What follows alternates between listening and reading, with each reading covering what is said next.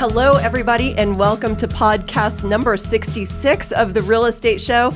I'm Cherie Selly, and with me, and we are finishing out the year, Bill, together on this podcast episode. It is so good to be back again. We love having you. In fact, I just want you to be a regular feature.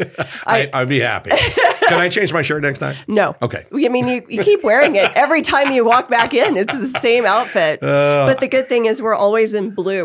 We match somehow. It's really weird. It's divine. What can I say? I don't know what you could say. Rhonda, help me. Oh, she won't. So she lives with me. You know, Bill, we had a great discussion. I want to continue with that. But first, let me just kind of clue everybody into the November stats. Because as this podcast is airing, it's airing in December. We certainly don't have all of December's numbers because it's still rolling. Right. But we have something to share, which is November's. And so we're at about 525. 923. You had predicted 526. You were so close. Who is he? On the average price home for November and the median price at 453.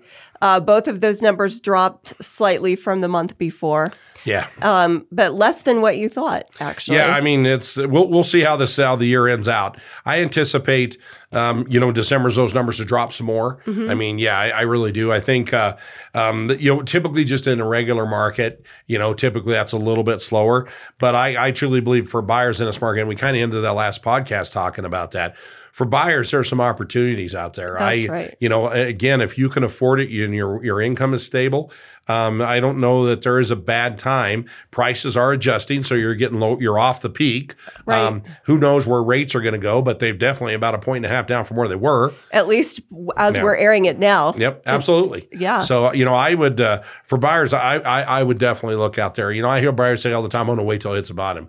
Well, first of all, it's almost impossible to time, and second of all, unless you're buying cash, I don't think timing means a heck of a lot because unless you're when you're borrowing money, we talked about in the last podcast, from December up until several weeks ago, the home you could buy went from $500,000 to $320 just crazy. Because of what interest rates did. Right. So for people that are borrowing money, interest rates are everything. And don't you think, what I keep hearing you say is if you can afford it. Yeah, absolutely. So it's really more about that than because you're right.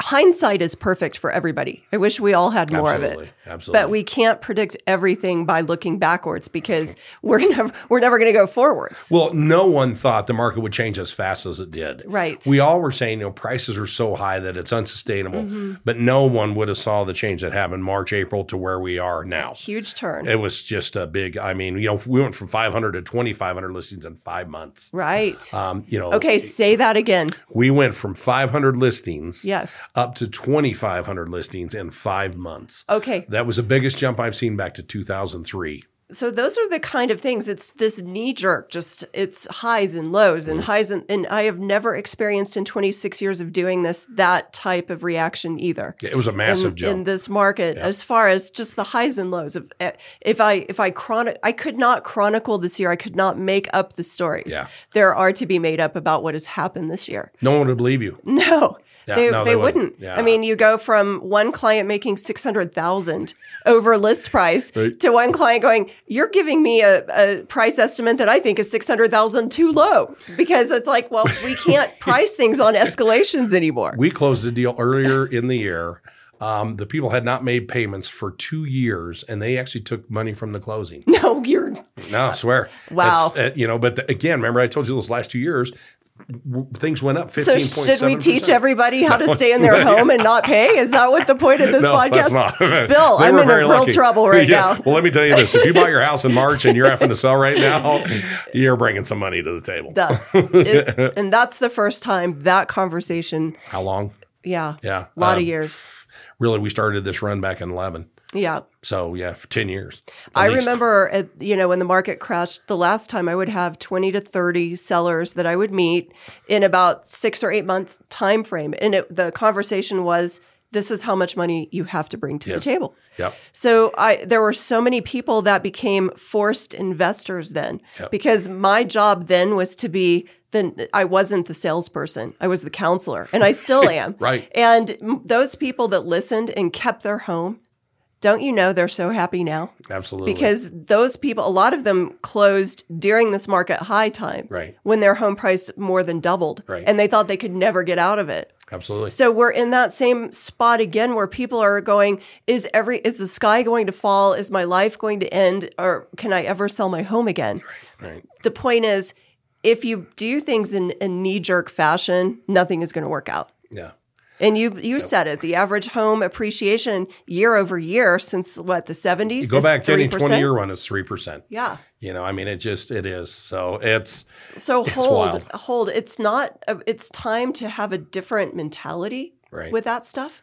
But it's not that the market is, you can still make really good decisions in this market. Oh, and the weird thing about this market is if you bought any time other than the first 3 or 4 months of this year, if you bought 2 years ago, you're still fine. I mean, you're that's absolutely interesting. fine. True. And so it's like the only people that are really, if you bought like in the first quarter or so, is where you're really upside down. Yeah. So, and you know what's, when I love when people say, I'm going to time the market. I would ask those same people, how many of you were buying homes in 8, 9, 10, 11, 12, and 13? Right. Okay. Because if you really wanted to make some serious money, you would have bought those homes during that time. And I would challenge almost everyone that tells me they're going to time the market. I would ask you how many homes you bought during that time. Well, you bought them all. I did buy some. So see, there you go. That's why you're retiring, right? Well, that no one wants me to work anymore. Oh so, my gosh. and Well, you certain said lawsuits. You said that you can't replace you though, so that's tough. Very true. I don't know. And per pound, that's impossible. Well, Bill, not in Stay Human. So other things have happened in lending besides the interest rates dropping here fairly recently. Conforming loan limits have changed, so that's pretty good news too. Yeah, absolutely. And so it sure. went from 647,200 to 726. Okay. And in high cost areas, so places like Washington, D.C., New York City, parts of Colorado, et cetera, then the conforming limits are now slightly over $1 million. Yep. So what do you think that's going to stimulate anything? Is that a good news? Because lenders are sending me these advertisements about It's a good this. news, bad news thing. When you're comparing like our cost of homes and you're comparing us now to San Diego and San Francisco and that, it's great news if you're selling. Right. If you're buying, it's kind of tough. Yeah. And so I never, this year, it was earlier this year, we were in the top 10 as far as most expensive when you take wages and home prices and utilities and everything. We were in the top 10 of all cities. And I mean, when you think about it, that's amazing because that's comparing us to San Francisco and San Diego and New York. I mean, and so that's interesting. And that's why I would like to see, and I know everyone's going to hate me on this, but prices continue to moderate here for a bit to open that market up a little bit for some affordability. Haters are going to hate. Oh, there you are. But buyers got kicked. They just got smacked around. I feel sorry for them. I do too. Yeah. I mean, it was, and especially the ones that, went on the escalation clauses and the appraisal, I saw this didn't happen down here much, but in Denver, they weren't even doing inspections. Right. Well, actually here too. Did you see? I was seeing a lot of contracts without that. A lot of people waived. They did. Yeah. And that's actually a national survey. I think there's the buyer's remorse through COVID. Right. It's been the biggest remorse of history. I totally believe it. So that's really hard. Yeah. That was a hard time to navigate. This is a new hard time to navigate. It's a different time. So Bill, let's talk a little bit about forecasting for 2023. Related to housing.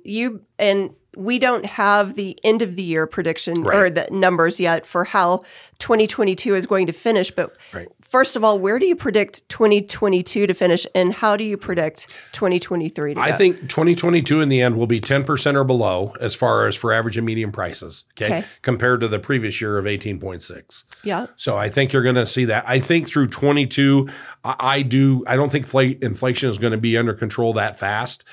So I look for a little bit of a drag through 23. I look for prices to continue to moderate down. I think you could see 30-year mortgages hovering at 6-ish, 5-ish, which is going to be okay, but you still need a decent income to buy a $500,000 house in that. So I think we'll continue to moderate or soften a little bit through 23. I think listings will climb up more from where they are right now. I think with the inventory levels, which is that formula that says how long would it take us to burn through all the inventory.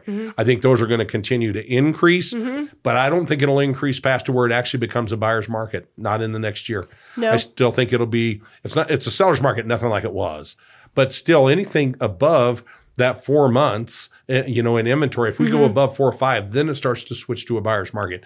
On my calculations, when I ran them, we're only at about 2.8 months of inventory.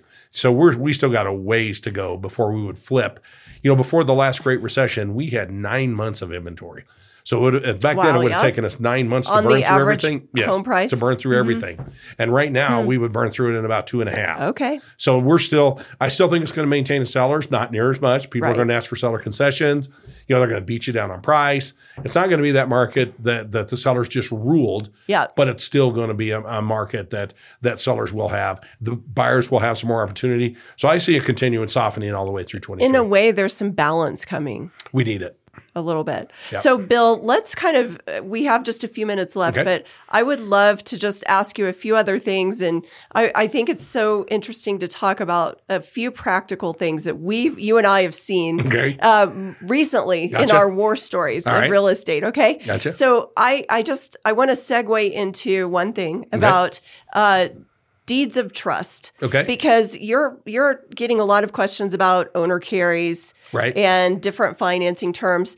And one question that I want to bring to you and ask you is, who should prepare a deed of trust? Okay. On single family residential. Okay. And how much time do I got?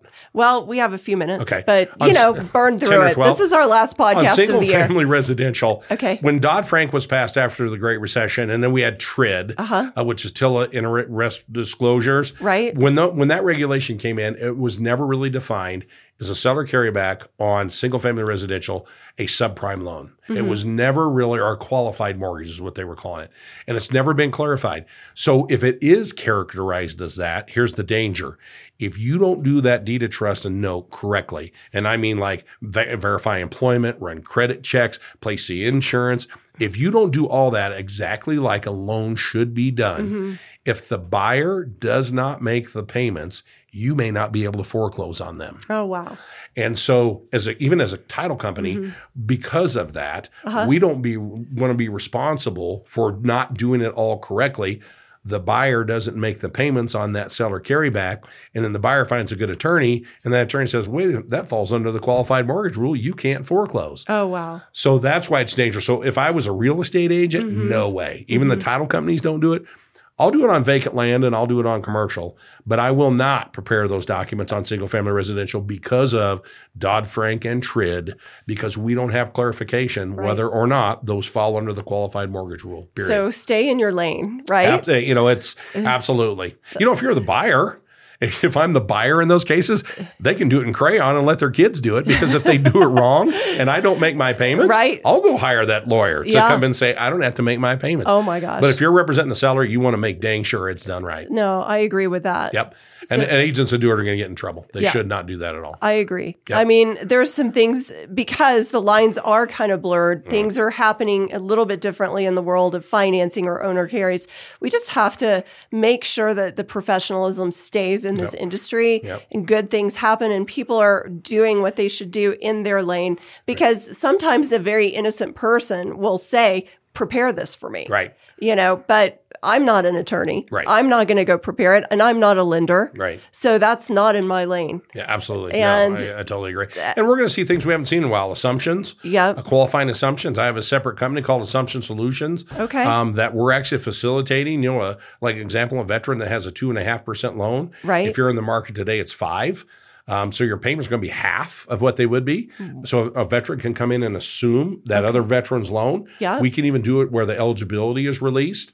And so you have a veteran in today's market that couldn't buy a home at 5%, but he can take over that one at 2.5%. So is that part of the company very busy right now? It is. We just started this a couple months ago, and we've got 6 or 8 in there right now, and that's not counting the ones that we're just closing that don't run through that. That's incredible. So I've probably seen 8 or 10 close so far. Okay. Yep. So, I mean, there's creative things happening and good things happening. Yep. No, absolutely. What about short sales? Do you see that increasing? We're seeing a couple. I'm not seeing that increase. And the reason I'm not seeing an increase like we did back in 7, 8, 9, 10, 11, because home prices have gone up so much. Right. Again, people can actually lose their job. And if you bought 2 or 3 years ago, you could lose your job, still not pay payments for 6 or 8 months, still sell the house and get equity out of it. This is not a recommended business practice. No, it's not. But that's why I'm thinking I don't think we're going to see it like we did in 08, 9, and 10. Now, we just got one and we just got another one in. But you know what? Back in 8, 9, 10, 11, and 12, I had 5 full-time employees in short sale solutions. I remember that. 5. We had 200 going at one time. Yeah. Yeah. So now I got 1 right now. Wow. So good to know. Yeah, and there's going to be some, but the other reason is too, because back then we had a lot of the 80-20s and the 9-10-10s where people were buying and not putting any money into the house. They were just borrowing 100% of the value. There's not very many of those right now. And then the other side of that is rent is so high that if I'm staying in my house and I got a rate of 3 or 4%, it's likely my house payments are less than it would be if I had to go out and rent a place. Yeah. So I don't think you're going to see people bail like they did back then. I don't either. No, I just don't see it. And I think that inventory is going to continue, even though there's more inventory, Bill, we're not going to become oversupplied. Going back to like a 2023 prediction, I think we will have more inventory even than we do now. Yeah, I do too. But I don't think it's going to get up into like stratospheric numbers. Yeah, you know what? I'm very confident that Space Command is going to stay here. Yeah. Space Force was never in jeopardy. We just got cybersecurity. We have so many things that are coming to Colorado. It's people are still coming here. Tatiana Bailey said in a seminar just a month ago that we're probably 11,000 homes short of the demand that's there right now. Wow. Yeah. Well, that's hopeful. Yeah. Oh, yeah. Did I say something hopeful? That's good news for the new year, Bill. I didn't mean to say anything. I know. How come? I thought you were supposed to be Scrooge walking in here. So is there any other any other closing thoughts that you have? I think, again, one of the things I would say for the buyers who have just been beat up over the last 5 years, there is going to be some opportunity coming into this year. Get with a good real estate agent. Get with a good lender. Know the process. The cool thing is you're not going to have to buy right when you walk through the house. Right. You're going to have more than 15 minutes to actually look at it. And so, the buyers can take a little bit of time. Your sellers will pay concessions. It's unlikely you're going to see appraisal escalations so I think it's going to be opportunities for the buyers. Yep. Having said that, it's still, for a seller, it's still going to be an okay market. It's just not all it was. Yeah. Good. Yeah. It's like hogs went up 50 cents a pound and I lost $2 million because I didn't have one.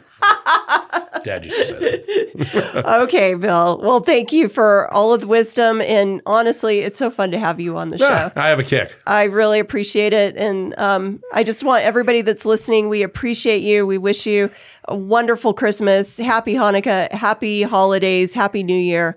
We are so grateful for our real estate tribe, for the community of Colorado Springs, for Empire Title. You have done such a great job, Bill. I've been very blessed, way more than I deserve. I can tell you just with the closing that we had today, Bill, where you were a very vital part of helping that to come together in an ethical and right way. I appreciate it. That it makes a difference on what title company, it makes a difference obviously on the agents. But when things are done correctly, it's amazing how we can get through hard things together and do it well. And you know what, Sharice, I think a big deal with your industry and my industry, 90% of the people can close 90% of the deals. It's that other 10% of those deals that are the real challenges that very few people can close. That's right. And I think that's what's important when you're shopping around. Take a look at the people that are in the peak producers, those people that are producing. Look for those types of people because, again, a lot of people can handle if it goes great. Yeah. But if it gets a little crazy, that's where you want good people in your corner. That's right.